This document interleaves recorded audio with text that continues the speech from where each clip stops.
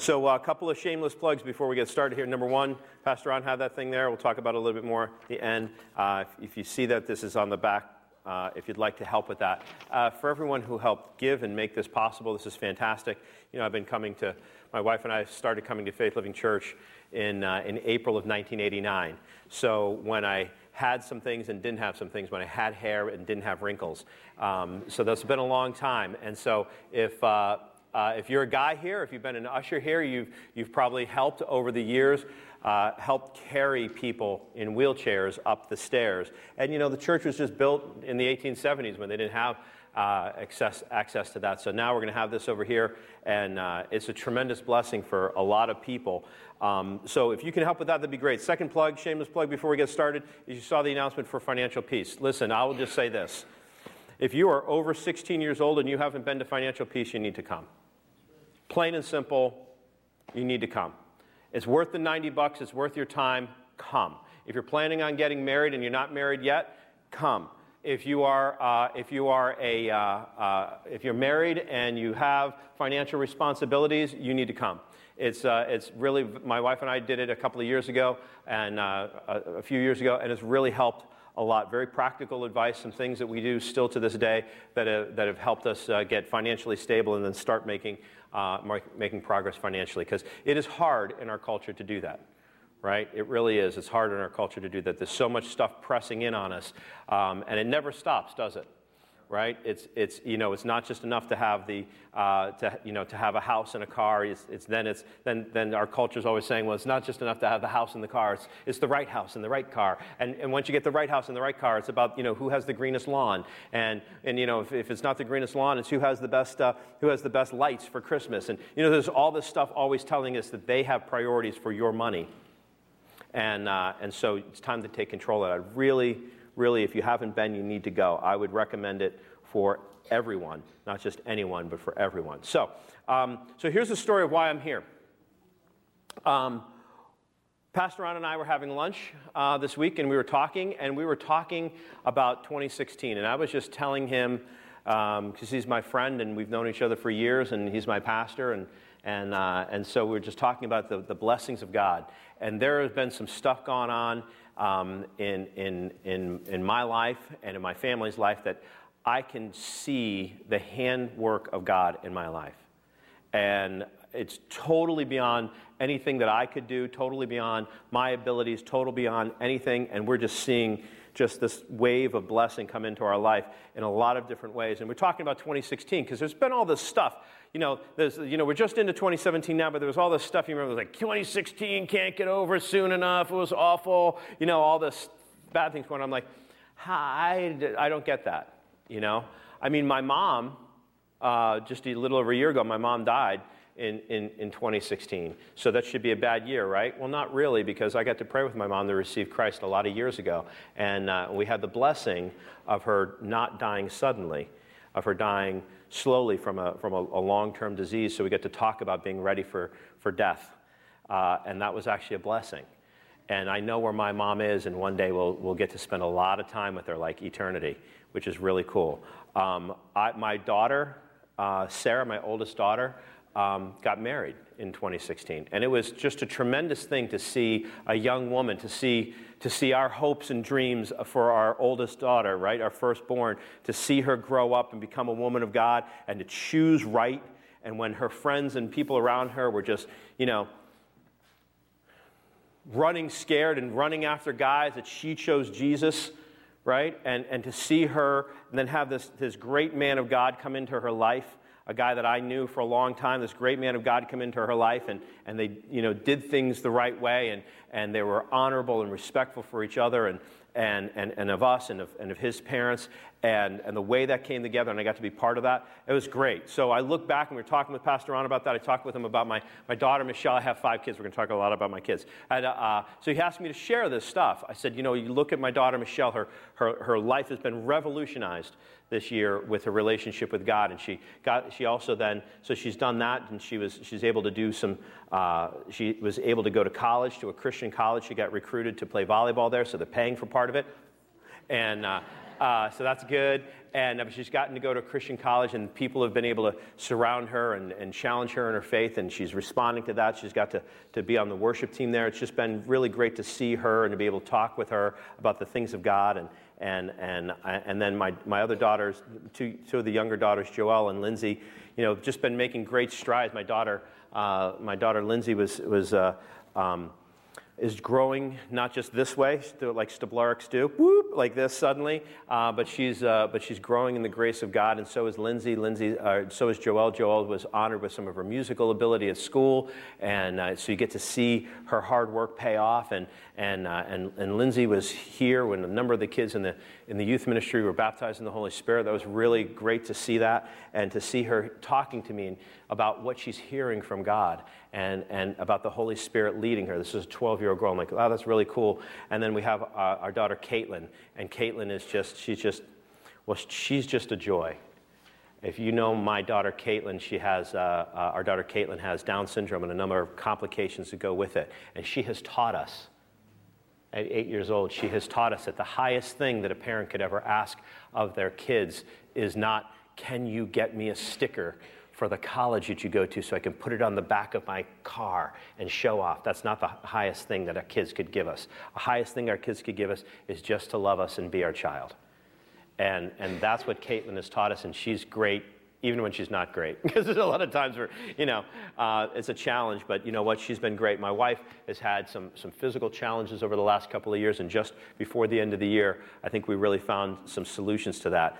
And I'll tell you for myself, and this is what I was talking with Pastor On about, I'm the assistant pastor here, but I have a job out in the world, right, as people will say, and they think that, you've got Christianity and then you have out there, and that's not what it's really about. It's, can you be a Christian in the marketplace? And so this past year, about a little over a year ago, I got an opportunity to be in a leadership position in my company, and I decided that if I was going to do that what my team was going to do, I kind of run some things on the East Coast, and what my team was going to do is we're going to take biblical principles and apply it to our company, to my team. And I wasn't going to say anything about it up front. We were just going to see what happened. And so what happened? God just started going, okay, until I said, this isn't me. This is something that God's doing because he wants to show everyone something. And so our team accounted for almost 80% of the sales of the entire team across the country. Just one, yeah. Well, now here, so first of all, it was really good because it allowed us to do some things financially that we would never have thought, never in a million years thought that would. And look, if you come to my house, it's, I don't live in a big house, it's not, right? But just never thought in a million years that we would see that kind of thing. But I'll tell you what the most important thing was. People from our company, of about 5,000 people in our company, people from our company sitting me down saying, how are you doing what you're doing? And I go, oh, you really didn't want to ask me that question, did you? Like, no, I want to know, because they're motivated by money. I'm like, good, that's a good motivation. I'm motivated by money too, right? And so let me tell you what we're doing. So I'm in sales. Isn't that horrible, right? I'm in sales. But can you say to a salesperson, the primary thing we need to do, when we go in to do a sale, the type of sales we do is, it's a big software thing. The type of sales we do, we're asking a company, we're saying, this isn't just, hey, buy our software. It's, hey, we're taking the software that runs your company, and we're going to take your company and take the way that you do business and rip it out and put a new one in. Right? So kind of scary. I've actually stood up in front of people. I said, it's kind of like having a double lung heart transplant, but don't worry, you'll be fine. Right? And so people are like scared, right? So I tell my team, I said, here's a practical application. They're scared, that's fear. What do we know biblically? Perfect love casts out fear. I sit down with my team and say, how can we love our prospective clients? And they go, what? What are you talking about? How can... Like, we sit down and give them flowers, I love you? Like, what does that mean? I said, no, the way that we show love is by serving them. The way we show love is by having integrity. The way that we show love is by being honest with them about the challenges that they're going to face. And all of a sudden, we started selling more and more and more and more. And they're like, So I'll pray with Joe. They just call me Joe. I'll pray with Joe when we're out to lunch because he bows his head to pray. I'll do that. I'll listen to him because their sales are going up. And now other people are coming and saying, how are you doing that? I say, let me tell you, what we're doing is we're applying biblical principles to our sales team. They're like, yeah, tell me what you're really doing. I go, no, we're applying biblical principles to our sales team. And it is amazing to see. But the most astounding thing is that the success that our team has had is far beyond, seriously, I'm not doing fundamentally anything different than what I was doing 2 years ago. It's just that God has all of a sudden said, here you go. I want to give you a platform so that other people can see me through you. And it's been astounding. I will tell you something, that if you don't have that attitude towards your job, maybe it's time to have that. Right? That I could be faithful in my position. I can be faithful as a student. I can be faithful as a teacher. I can be faithful as a worker. I can be faithful as a CNC operator. I can be faithful driving a truck. I can be faithful as a sales guy. That's all I am, as a sales guy. So I can be faithful doing those things, and all of a sudden God will do something in your life that allows you to have a platform to begin to speak and to show Jesus. And that's what I'd like to talk with you about. You know, Pastor Ron said, so we're sitting there over our place of Mongolian grill. And he goes, how would you like, last week we were going to talk about unlocked treasure. And I said, you know what? What Pastor Ron has been talking about has been so important. If you haven't heard all of his stuff, I'd suggest going and getting the DVDs and sitting down, spending the time and watching it. And what he's been talking about is the key to unlocking the treasure. What I want to talk about is there's another key, but what I really want to talk about is what the treasure is. Because a lot of times we miss that, and we think that it is far more about what God can do for us than who he is in our lives. So, let's start. Romans chapter 12, verse 1. He says, I beseech you therefore, brethren, and here will be the foundation of the message. I beseech you therefore, brethren, by the mercies of God, that you present your bodies a living sacrifice, holy, acceptable to God, which is your reasonable service. Now, first thing we notice, and J. Vernon McGee pointed this out to me through a video that he had done, that when he talks about this, he doesn't command us. He says, I'm begging you by the mercies of God. I'm not commanding you as a law of God. I'm begging you by the mercies of God. So what he's about to say is something that is voluntary. There's the first key, that it is voluntary. He says, I'm begging you by the mercies of God that you present your bodies as a living sacrifice, holy and acceptable to God. This is your baseline reasonable service. Now, to the Middle Eastern mind to which this was written, they would have understood when he talked about the sacrifice, they were talking about an animal sacrifice in the temple. And so let me describe to you what that would be like. You would be, as the dad, right, at Passover, I would get a lamb, and if it was either the lamb that I raised in my own flock, or if I was a farmer, I would take and I would sell that, and I would go and I would buy a lamb. Had to be the firstborn, had to be without spot or blemish, this prime lamb, right? We'd bring the thing as the family to the temple. The priest would be over here, and he would receive it, and I'd bring the thing to the temple, and I would take my hand and I would place it on the head of that lamb and transfer the sins and the responsibility of that to that, right? And then what would happen is the priest would take that and he would slice the lamb's neck and kill it. And then they would sacrifice it. And they would take some of it and they would sacrifice it on the altar to God, and take some of it and they would take it and eat it. I didn't get any of that. Here's the point. As the dad, as soon as that lamb moved away from my hand, I turned around and I walked away. Because once I put on the altar, no longer belonged to me. It was a sacrifice. When I put something on the altar and I took my hands off of it, I transferred ownership of it. It no longer belonged to me. It was a sacrifice, and I walked away.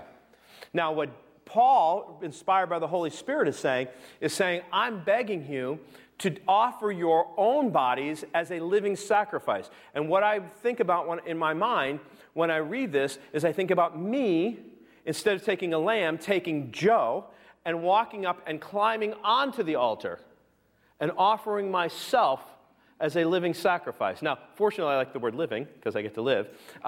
Secondly, so many of you, I get to live. But the other part of it is that in some ways it might have been easier had it just been a sacrifice, because then it would be over. But a living sacrifice means on a daily basis, I'm to offer all of myself as a sacrifice. And it doesn't just mean my body, it means everything that is wrapped up in who Joe is. My dreams, my visions, my personality, my hopes, my expectations, my plans for my future, how I'm going to exit. I take all of that and I dump it onto the altar and I take my hands off of it and I say, God, that's yours. And I get off of the altar after I've been sacrificed and I say, I'm a dead man walking. And dead men have no rights. And so if God, you tell me to go over there, or God, you tell me to do that, I have no rights because I sacrificed myself a long time ago. So on a daily basis to do that. He says, I beseech you therefore, brethren, by the mercies of God, that you present your bodies a living sacrifice, holy and acceptable to God, which is your reasonable service. Now, I used to think that this was, and it is an awesome thing to think about. And when I say awesome, I don't mean great. I mean in the actual word, in the actual meaning of the word, awesome thing to think about doing that, to take all of me, to take my expectations for myself and my future and my plans and my 401k plan and all of that stuff and put it on the altar. My budget, my paycheck, my car, my kids, myself, my desires, everything, and put it on the altar. The amazing thing is that the other scripture says God loves a cheerful giver. We should do this with joy.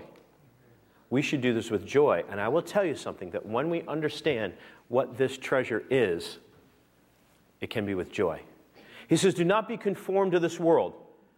The conformity of this world is that you are the captain of your own ship. You are the master of your destiny. You must control it. You must do it. You think that that's not true? Look at the way that all of us were brought up here to date. Let's just talk about that for a second. How young people, I said my daughter got married.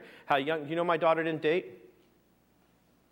She didn't date anybody. I told her you could date your husband when you get married. It'd be awesome. You guys go out to dates all the time. You know where they are? They're off at Niagara Falls this weekend. Right? Said, you guys can date then, but until then, I told all of my kids, until then, you can take, told my kids, I said, you only have so much time from the time boys stop having, ew, gross, they're like, ooh, they're kind of cool and I like his hair from that time. Or if you have a son, from the time the girls stop having cooties until the time you're married, somewhere around there, it's about a decade, right? Something like that. 12, 13, 14, something like that until, 22, 24, 20, average age of people getting married, 24 years old, something like that. You get about a decade. And you only have so much time. You could either spend that time becoming the young woman of God that you need to be, or you can spend that time trying to pretend that you're something that you're not, which is a wife when you're only 15, 16 years old, with some dude who doesn't even have a car, right? So you can pretend, or you can try, and so but people go, but if I don't do this, right? And what do we have? We have guys who are treating girls like they're just trying on a pair of shoes. Right? And we have girls who feel like they're just a pair of shoes because they've been walked on by a bunch of guys. Right? Is it possible to have a girl who just holds herself and then when she's, oh my goodness, 20 years old. I know that sounds for young people like, I know that's an eternity. For old people like, I wish I was 20, right? So 20 years old, 21 years old, and allow God to work the circumstances of bringing somebody into your life. Could that possibly happen? Sure, it can. I've seen it happen over and over and over again. We could give you a list of names of people to talk with who that's happened to. But the world tells us otherwise. The world tells us you must grasp at this, right? You must get it. You must go for it. And by the way, it doesn't stop with just marriage, right? It's with our jobs. It's with our houses. You look at our credit card, right? The world says you need the couch, you need the couch, you need the couch. So instead of spending $1,000 on a couch and you wait with an old torn couch that's ripped and maybe a little embarrassing because it's got some juice stains on it, instead of waiting until you save the money for the $1,000 for a new one, oh brother, you can have a brand new one. That $1,000 couch can only cost you $1,500 because you put it on plastic and pay for it over 20 years, right? That's exactly what happens. You mortgage your future to get something now. And the world is telling you that you have to be grasping and controlling. And God says that there's a different way of doing it. You can sacrifice all of those things and put it on the altar in exchange for a treasure. He says, do not be conformed to this world, but be transformed by the renewing of your mind, that you may be able to prove what is that good and acceptable and perfect will of God. I know a little bit about what I speak. After we saw the financial peace thing, we decided even though our one car died, we would be a one-car family for a long time. And for 2 years, we had one car. Big family, kids going all over the place. Joe has a job that requires him to travel. And we only had one car because we determined that we wouldn't go into debt for it again. So I know what it's like to struggle. I know what it's like to be bankrupt. I know what it's like to have, at one point in time in my life, I had $88 in the bank. It's a true story. I had $88 in the bank, no job, no unemployment, and no prospect for any more money. So when I sat down with Pastor Ron and talked with him about the blessings of God, I know that it's not me, that it was, I probably got myself into that position. God got me into a different position. So, I mean, just trying to be honest here. There's a way, right? So don't think that I've got it all together, because I absolutely don't. If I had it all together, I'd have hair. So hair came off. This is my kid's spot right here. Yeah, so, yeah. I say, by the grace given to me to everyone among you, to not think of himself more highly than he ought to think, but to think soberly, as each one is given the measure of faith. Now, here's what the treasure is. You ready? There are two parables that happen to be right back to back that describe the kingdom of heaven and describe a treasure. And they're right here found in Matthew chapter 13. He says, the kingdom of heaven is like a treasure hidden in a field, which a man found and hid. This guy finds this treasure in a field, digs a hole, buries it. And he says, and he went out for joy over it and goes and sells all that he has and buys the field. The guy finds this treasure in the field, digs, buries it, hid the shovel, went out and sold everything else, bought the field, because whatever that treasure was, it was in that field, was worth more than everything he had ever accumulated his entire life.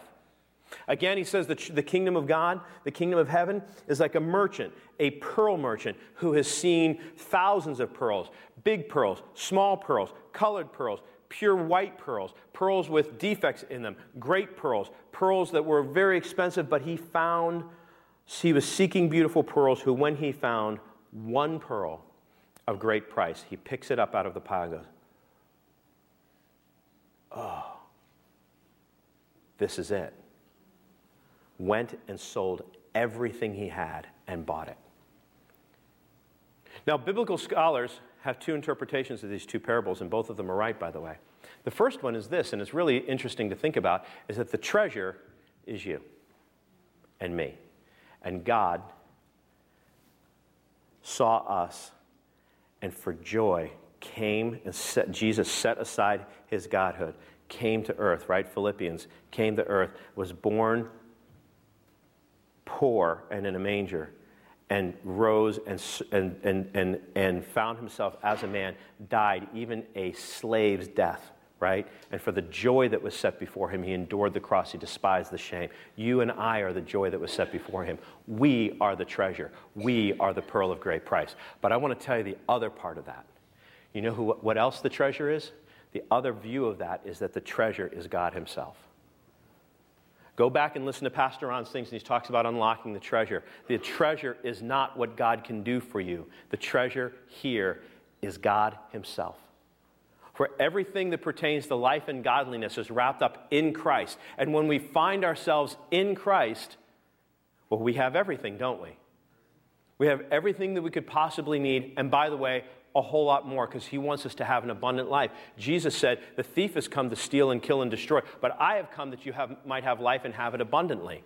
He wants us to have an abundant life, but he wants us to have an abundance of blessing. He wants to overwhelm us so that we recognize that it is God himself who has given us these things. God is the treasure. When we unlock the treasure, we get God, because once we get God, we have everything. And we have nothing that we don't need. I want to apply this to something. The treasure, I want you to picture this.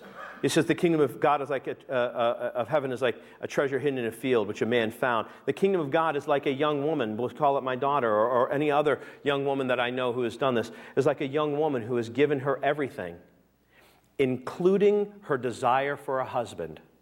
You see, that's what I mean when he talks about it's all. Including her desire for a husband, she has given it to God.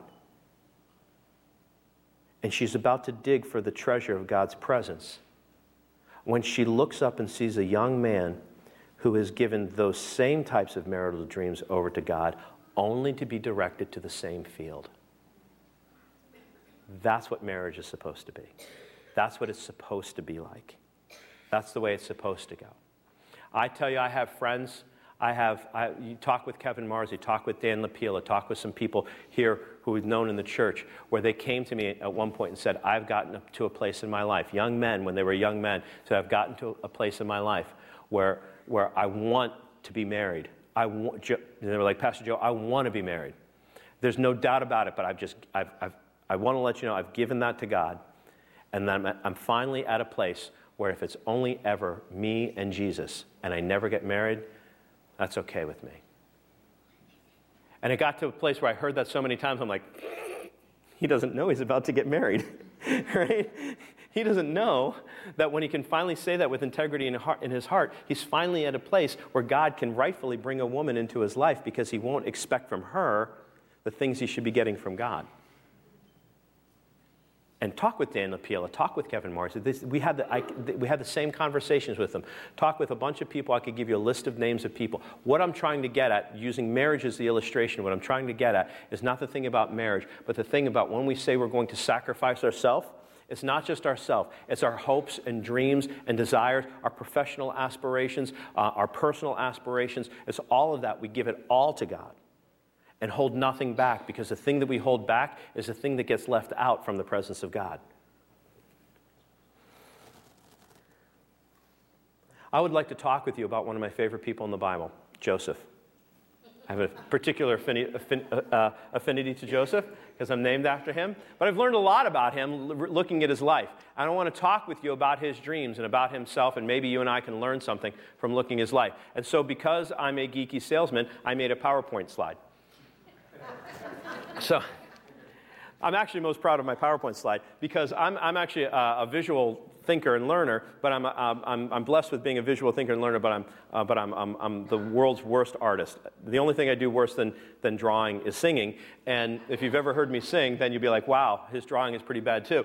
And so if we can put this up here, the PowerPoint presentation. So this is good because I can actually describe things with other people's art.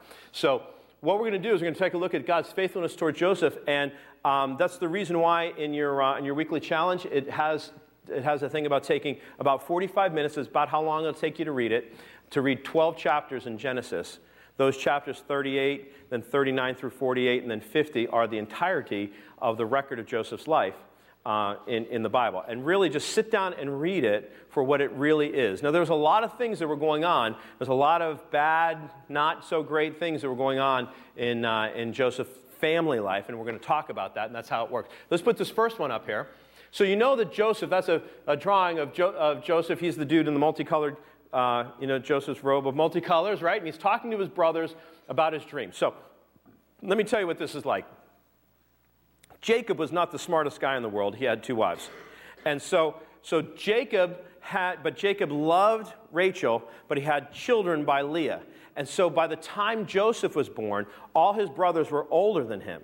So he was the youngest in the family, but because he was the child of Jacob's love, Jacob treated him like he was the oldest. The coat of many colors is a special blessing. It meant that there was a blessing coming to him, so he treated him like he was the oldest. The other guys went off to work. He stayed around the house and, kind of ran things, and he's only 17 years old. This is not really good, right, for Joseph's character. He was probably full of himself, right? And at one point in time, Jacob has sent Joseph off to check in on the guys when they were out in the field with the sheep, and he came back and said, yeah, they're not really doing that much work, right? I mean, what did Joseph know? He had never done any of it, but he came back and gave him a bad report, and so they got in trouble. See, they really weren't too happy. So here's this young kid, thinks he's all that. He's 17 years old, right? He thinks he's that when he's really nothing.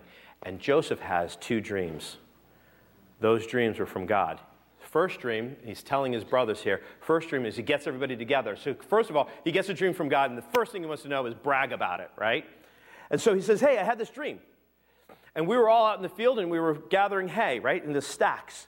And then suddenly, all of your stacks bowed down to mine. That's a weird dream, huh? I'll bet that went over real well with his brothers. He goes, then I had another dream that the moon and the stars bowed down to me as well. And that was his parents. And his parents are like, you think we're going to bow down to you as well? He's like, I don't know. That was my dream. Pretty cool dream, right? Well, the next thing you find out about Joseph is this next thing. Is about a year later. Jacob sends Joseph off into the field to visit his brothers and to find out what's going on. And his brothers go, here comes the dreamer, let's kill him. Let's kill him. Now Reuben, one of his older brothers, said, listen, let's not kill him, let's just throw him into a pit. And what Reuben was hoping to do is throw him into a pit and later come and rescue him and bring him back. But I want to tell you something. It doesn't say it in the Bible. How many of you guys have brothers? Do you think they just said, all right, Joseph, get in the pit? Or do you think there's a little... I think there was a lot. I think they beat the living daylights out of Joseph, took his robe off of him, and chucked him into a pit. Now, let's just review the dream. He had a dream where he was here and they were bowing to him, and now he's been thrown headfirst into a pit that's deep enough that he can't get out of, and his brothers are looking down at him. How's the dream going now? So, 18 years old, that's actually a drawing, an ancient drawing of an Egyptian slave caravan. Instead of killing him, they sold him as a slave in Egypt. Basically, they sentenced him to death by work. That's what happened. That was the expectation of what would happen to a slave in Egypt. So they sold him as a slave to Egypt. In Egypt, by the way, took his coat and told his dad that he was killed by wild animals. That's how much they hated Joseph so much that they didn't even care the sorrow that it brought on his father and their stepmom. So they thought Joseph was dead at 18. So we all know that Joseph goes to Egypt, right? And he becomes a slave in the captain in the Egyptian army, the guy's named Potiphar. He becomes a slave. And now I'm going to tell you the story real quick because this is how it reads. Joseph became a slave in Potiphar's house.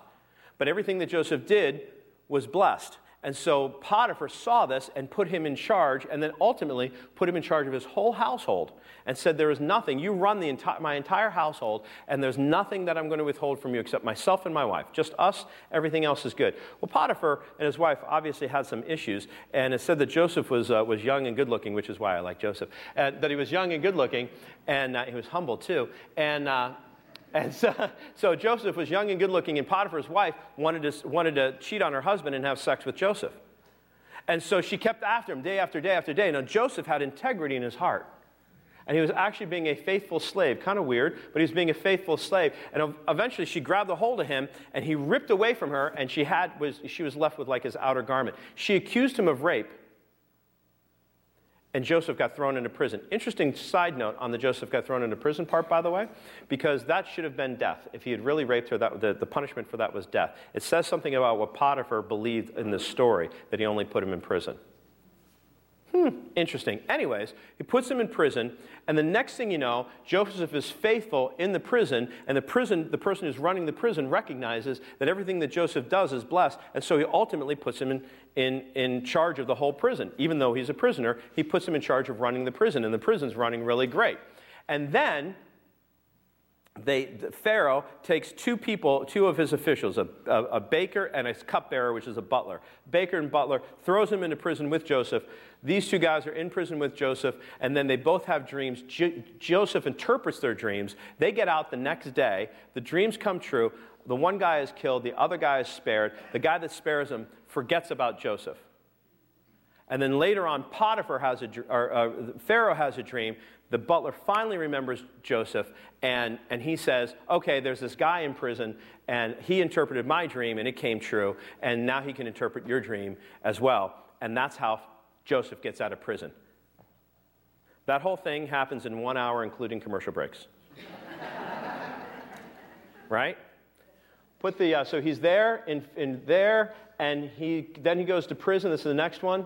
He goes to prison. I put approximately 23 years old when he gets thrown into prison. I said approximately because I divided the two events in half because from the time that he was sold as a slave to Potiphar until the time that the butcher and the baker and the butler show up in prison was 10 years. So he was if that's true, and it's really just split the difference, that means that he was in Potiphar's house as a slave. Potiphar didn't just go, oh, you look like a good slave, be in charge of everything. He was a faithful slave for almost 5 years before he became number one slave and then thrown into prison. And then he's thrown into prison, and he's in prison for another 5 years before he becomes in charge of the prison, and you get these people. Go to the next one here. And so by the time we know that it was 2 years after the baker and the butler, 2 years after that dream interpretation. It says that they forgot about him. He was in prison for 2 years, the Bible says. So you do the math, and he's 30 years old when he stands before Pharaoh.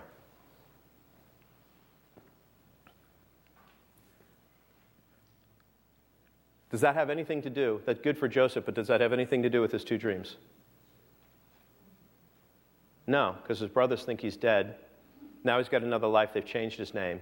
He has this dream. Here's the thing we know. He has this dream. He says, Pharaoh, there's going to be 7 years of unbelievable plenty, and there's going to be 7 years of absolute famine. So we're going to run it for 7 years. And Pharaoh put him in charge, said, I'm going to make you second in charge of me, of everything except for me. And he put him in charge of at the time, the greatest, largest kingdom in the world. Changed his name, puts him in charge of that. So here's what we know.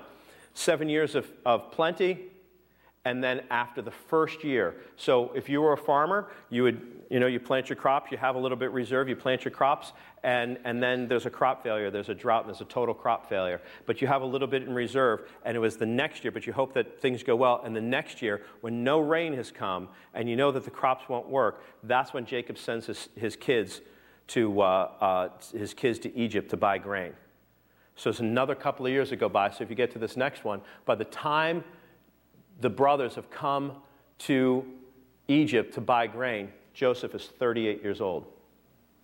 Now, I did the math, it's to walk from Jerusalem to Cairo, it's about a month, doing 20 miles a day. And if anyone's ever done any hiking, 20 miles a day is hoofing it, right? So it's about a month. It's 22 days, no breaks. If you're doing 20 miles a day, take some camels and everything like that you got to do, and probably about a month. So when they went down, it was a month down, then they had to do business a month back. They didn't just bring enough grain for like the weekend when they went back, right? They were bringing supplies to get their entire family, their tribe through to the next year because they thought that it would be what? It would rain. And when it didn't rain, long story, go in and take a look at it, but long story, the thing we need to know is that when it didn't rain and they sent them back, that's when Joseph was revealed to his brothers here. So go ahead to this next one. That would make him 39 years old when his brothers are bowing before him as a fulfillment of the dream that he had when he was 17. So there's a whole little falcon crest thing that happens in there. There's a whole little soap opera thing that happens in there. You should read about it. But once that happens and he reveals himself to his brothers, a normal person would have killed his brothers because his brothers tried to kill him. But he doesn't. Why? Because all these years his character has been developed. See that? All these years, the young, punky 17-year-old was beaten out of him, and in its place is a person who could forgive his brothers for trying to kill him. And then he says, go get my dad. Now, of course, they went. Then they'd have to pack up the dad and everything. It wasn't just taking a trip. They moved their entire tribe down. And so just for birthday's sake, and I'm not sure how long that would have taken, so there's a little bit of a guess on me, so you go to this last one. When Jacob finally comes down to Egypt, Joseph is somewhere near his 40th birthday. So we'll just call it 40 because it makes the math easy, and I'm not that smart. So if you take this and you take 40 minus 17 gives me 23, right? 23 years from the time that God spoke to him and told him about his future until it actually passed. And in between, his brothers tried to kill him. He was sold as a slave. He was thrown in prison and spent most of that time there. 23 years. 23 years. I've got a question for us that comes out of that 23 years. How many dreams have you laid aside that are not even that old, that God has shown you something, and you've laid it aside as, that'll never happen. And you've forgotten it. And you've put it aside and you said, that'll never happen. It's just not happening. It's been 5, 7, 8, 10 years that God showed me something, and it's not happening. I might as well forget it. And what we're saying when we do that is that we don't believe that God actually spoke to us. How many people have stopped praying for something because it just doesn't work? I tried and it doesn't work. I prayed for my father for his salvation for 14 years, every day for 14 years. The funny thing is, because God thinks it's funny, I wasn't even the one who led him to Christ. It was my sister who had the honor of doing that. But I prayed for my dad every day for 14 years. How many times have we stopped praying for somebody because we don't see results? How many dreams have you laid aside about your future, about your destiny, that you've put aside because you just don't see the circumstances working out? And we don't see that, and what we're implicitly telling God is that I don't trust you with my dreams, and we take them off the altar. And when we take them off the altar, this remains locked. Because for joy, he went and sold all that he had. We take our dreams and our plans for the future and the things that in the private that we are so amazing, we can't even believe that God would have shown us that. And here's what we don't realize, and I wrote this down to make sure I got it right. God knows you. Isn't that amazing? He knows your name. He knows you by name. He has whispered love songs into your spirit from the moment of your conception. He knows you. You think that you dreamed your own dreams? It was God. It was God lifting off the cover of your own destiny and inviting you to join him there. That's what your dreams are. That's what that vision is. God loves you. And he has demonstrated it through Jesus Christ. He loves you. But God is not playing the short game of instant gratification. He is playing the long game where your character becomes capable of handling his blessings while simultaneously remaining close to him. That's what the story of Joseph teaches us. That it wasn't about the fact that God couldn't do it. He had already done it, but he needed Joseph to come to a place where he could give that to him and have him not lord over his brothers in it, but instead be a servant to his brothers and a servant to his father and use them as a fulfillment of prophecy. You think Joseph didn't get it? You know what Joseph knew? That God had spoken to Abraham, his grandfather, and told Abraham that his family would go into Egypt and be slaves for 400 years. So you know the last thing that Joseph did before he died? And you read about it in the last chapter of Genesis. He said, when you leave, take my bones with you. And during the Exodus, they took Joseph's bones with them and buried them in what is today Israel. Because he said one day, the promises of God through Abraham will come true even if I'm dead. I don't have to be part of what God is doing in my life. I can be dead and buried in the ground, and God's still going to fulfill my promises. You think your prayers go unanswered? Your prayers will not go unanswered. Even if you die and haven't seen them, your prayers for your kids will not go unanswered.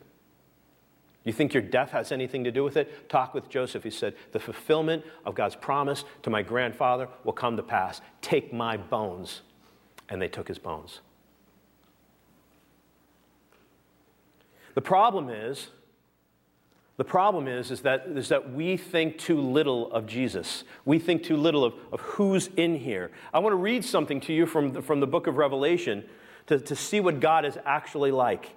The Revelation chapter 1, verse 4, here's what it says. John, to the 7 churches which are in Asia, grace to you and peace from him who is and who was and who is to come. Think about that. Who is and who was and who is to come, the constant. And if he said something then, he means it today. And from Jesus Christ, the faithful witness, the firstborn from the dead, and the ruler over the kings of the earth. And if Jesus is the ruler over the kings of the earth, do you think that he's ruler over your parents?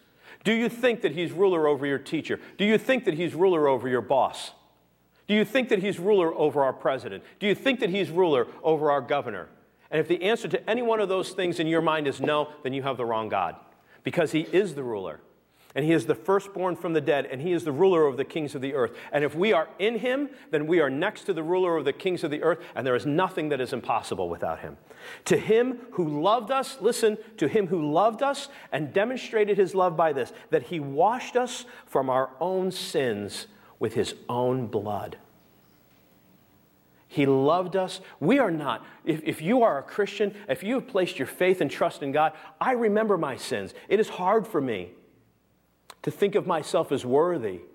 But I remember that Jesus said, I washed you from your sins with my own blood. Who are you to bring them up again? Who are you to think that you can't be in my presence without the fear of being put to shame? I put myself in a position all the time intellectually. I call it an intellectual faith box. What I mean is I don't feel that's true, but I say I have a choice. I can either believe him and take him at his word or call him a liar to his face. And I really don't like lightning, so I figure I should just believe him. Even if everything in my body is saying, it's not true, Joe, because I know the person I look at in the mirror at night when I'm brushing my teeth. I know what I'm like. And God says, I don't care how you feel. I only care what's true. I have washed you from your own sins, from your sins with my own blood. And he has made us, not someone to sit in the back, he has made us kings and priests.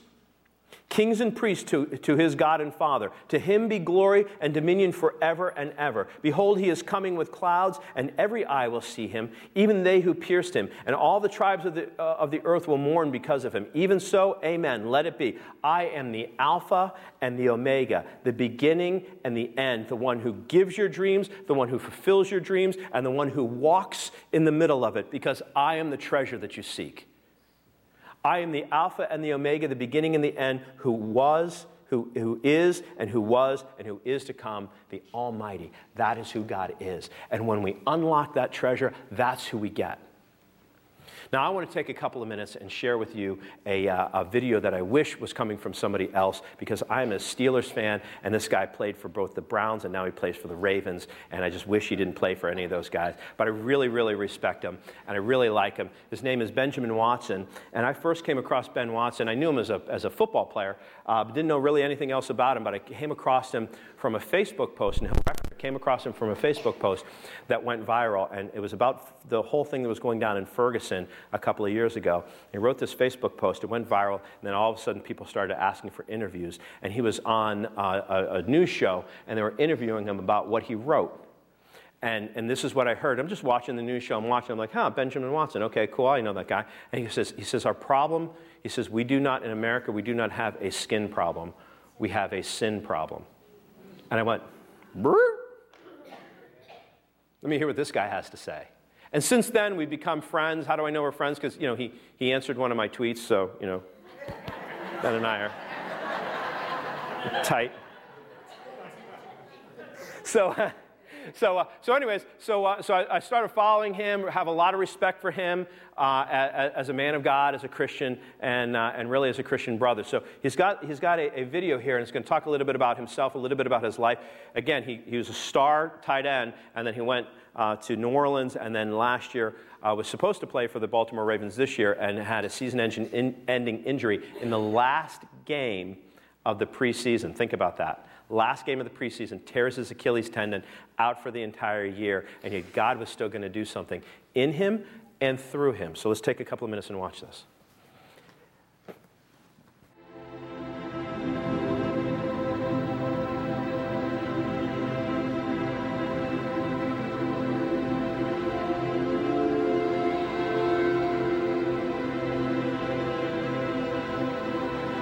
It's amazing how God has his own purposes in his own timing, and sometimes it's different than what our timing is. I always wanted to play football, clearly, but I always wanted to play wide receiver. I grew a little bigger than a wide receiver, so I ended up playing tight end. But as a tight end, you're an offensive player. You want to score touchdowns. You want to be known for, the footballs, the passes you catch, and going through college, going through the NFL. I mean, we're talking about 20 years worth of work to be known as one of the great at your position. That's what every player wants.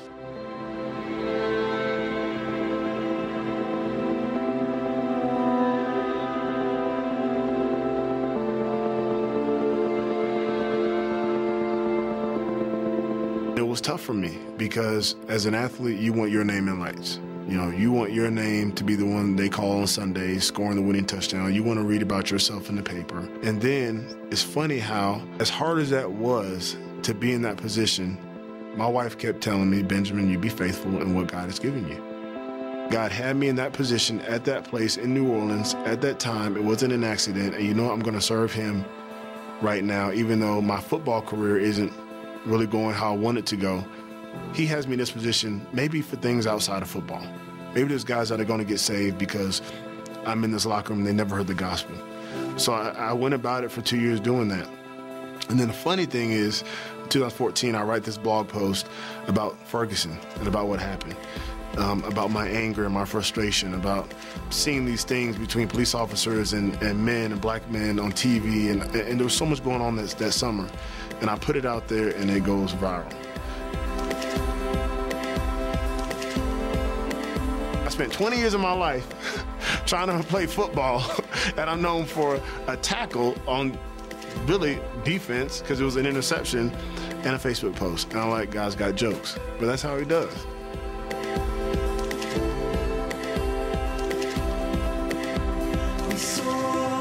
He can elevate your name however he wants to do it, or he can have nobody hear about you however he wants to do it.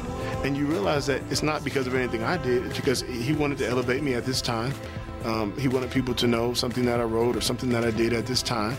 And it's amazing his timing, because if it would have happened any other way, my pride might have kicked in and I might have thought it was all about me.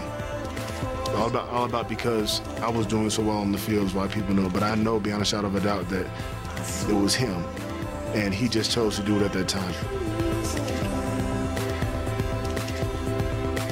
And the whole thing turns into a book, Under Our Skin, getting real about race, getting free from the fears and frustrations that divide us. The Facebook post grows legs, and next thing I know, a publisher is calling me about wanting to do a book based on the Facebook post. So the book really follows the sequence of the Facebook post, follows my emotions about being angry, about being sad, about being sympathetic, about being introspective, about being hopeless and hopeful, and ultimately being encouraged, because the gospel gives all mankind hope. When we look at all this that's going on in our country and our world, the gospel is the equalizer that promotes unity. And so that's where our encouragement can really lie.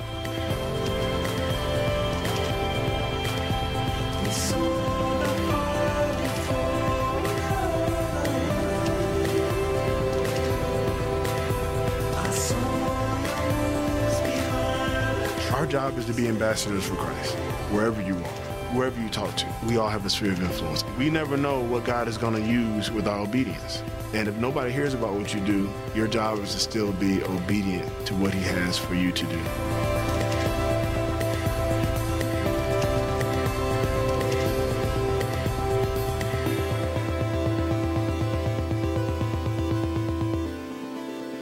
The time off from football that Benjamin Watson has had this year because of the season-ending injury has been time that the book has come out. He's been all over the news, and if you've watched, you can see he's been on the news. And the last time you may have seen Benjamin Watson was as one of the main speakers at the March for Life in front of several 100,000 people in Washington, D.C. Not because he's a football player, but because he wrote a blog post and God had used him and shaped his character at that point to be able to use him. I have tremendous respect for him as a Christian and as a man and as a dad. But I want to talk with you about what we learned from this video. I saw that he saw it as himself as pottery. Listen to this, Isaiah 64. You get two more scriptures and we'll close. He says, "But now, O Lord, you are our Father. We are the clay, and you are our potter. We are the work of your hands." And so the primary question is, I sat with Pastor Ron at lunch, and he said, what is it that you think that has been the key for you? What is it? And it's simply an answer to this question. I'll pose it to you as well. Do you trust him? Do you trust him? Do you trust God when it doesn't make sense? Do you trust God when you don't have the answer? Do you trust God when he's silent? When I told you that we've had a tremendous year this last year, and I've just seen blessing after blessing after blessing. I can tell you that there's been challenges and all kinds of other things as well. There's been like I said, my mom died. There's some other things have happened in this year. There's been times where we've been bankrupt, and the question is this: do I trust him? And they've come to a place in my life where I come down to only two things, where I can say this to God: I may not know what you're doing. I may not understand what you're up to, but I do know these two things. One, you love me, and so whatever you're doing is for your glory and ultimately my good, because if I'm close to you, being close to your glory is for my good. And two, I can trust you because you are good. And so like that piece of pottery, he says that we are the clay. That clay can sit in the ground as just a lump of clay underneath the grass, and then it's discovered, and somebody takes it, and they cut it out, and you're like, ooh, he's going to now take me, and he's going to use me, right? And it feels great to have the master's hand on your life. And you know the first thing you do with a piece of clay? You pound the snot out of it.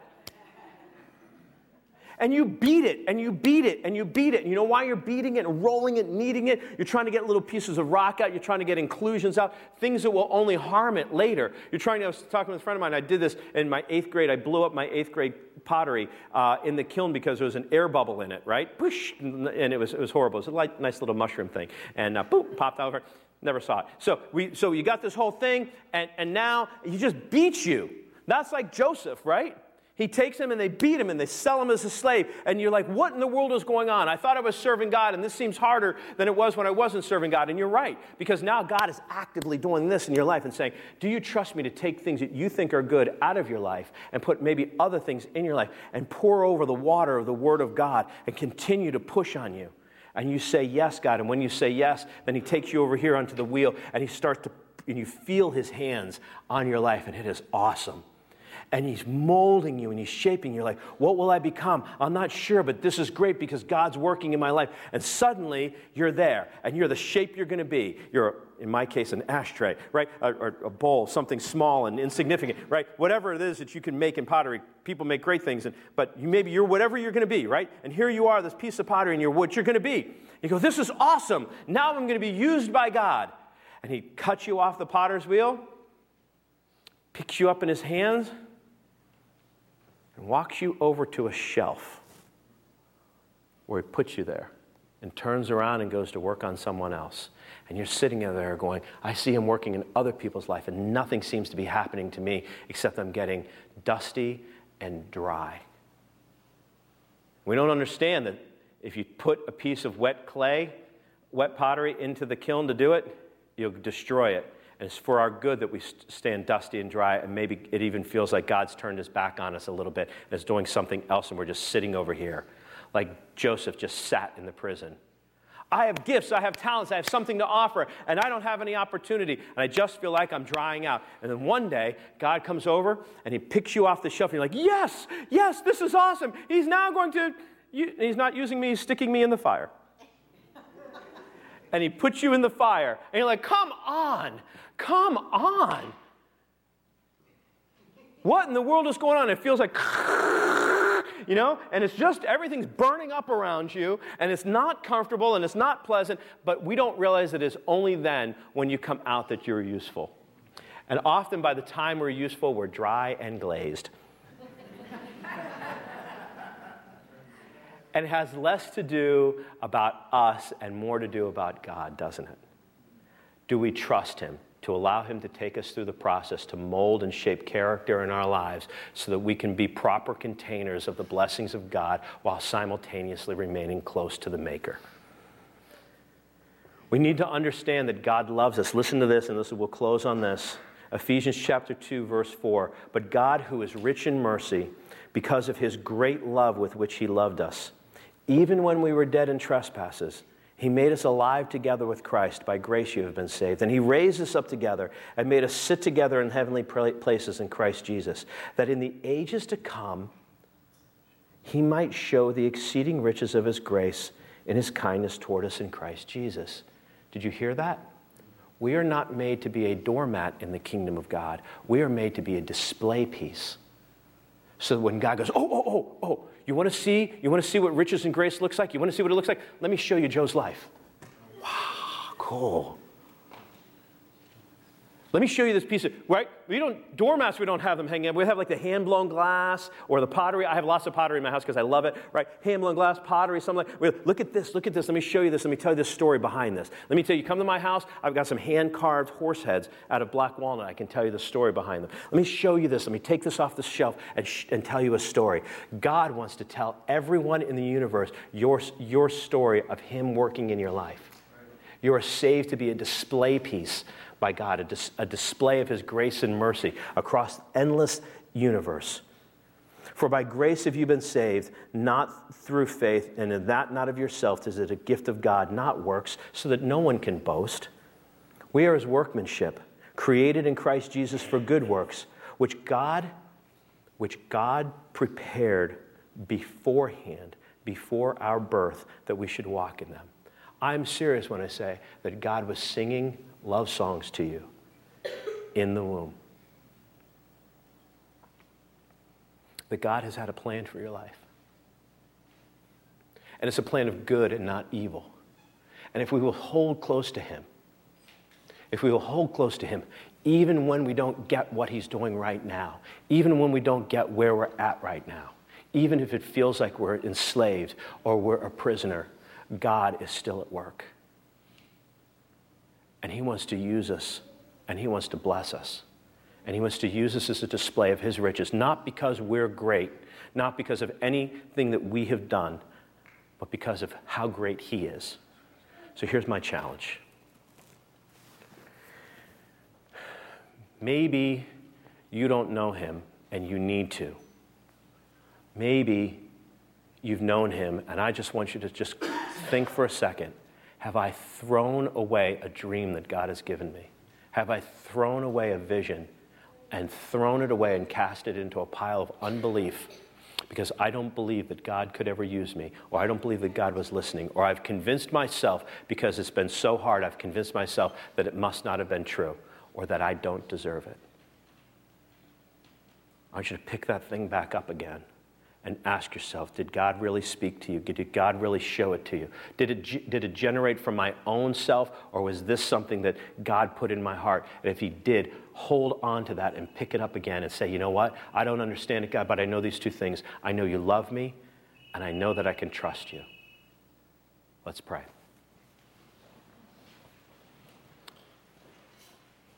God, you are good, and therefore we can trust you. God, you love us, and therefore we can trust you. And I ask that by the power of your Holy Spirit, I don't even know everyone's stories, but I know that everyone has a story,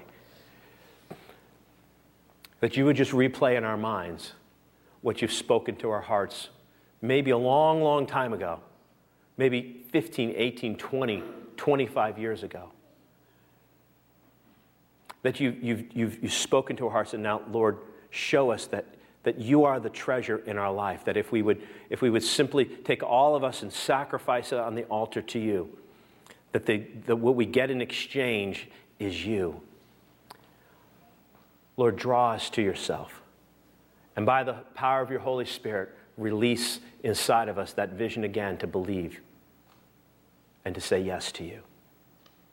In Jesus' name, amen. Now listen, a couple of things. If you have anything that we can pray for you about, people will be right here. We'd love to pray for you. I would like to say something specifically, and that if you have something that God's shown you, and that you're like, hey, I need someone to pray for me about a dream or a vision, or something that God's placed in my heart and spoken to me about that I let go, and I want to pick it back up again, I would certainly love to pray with you about it.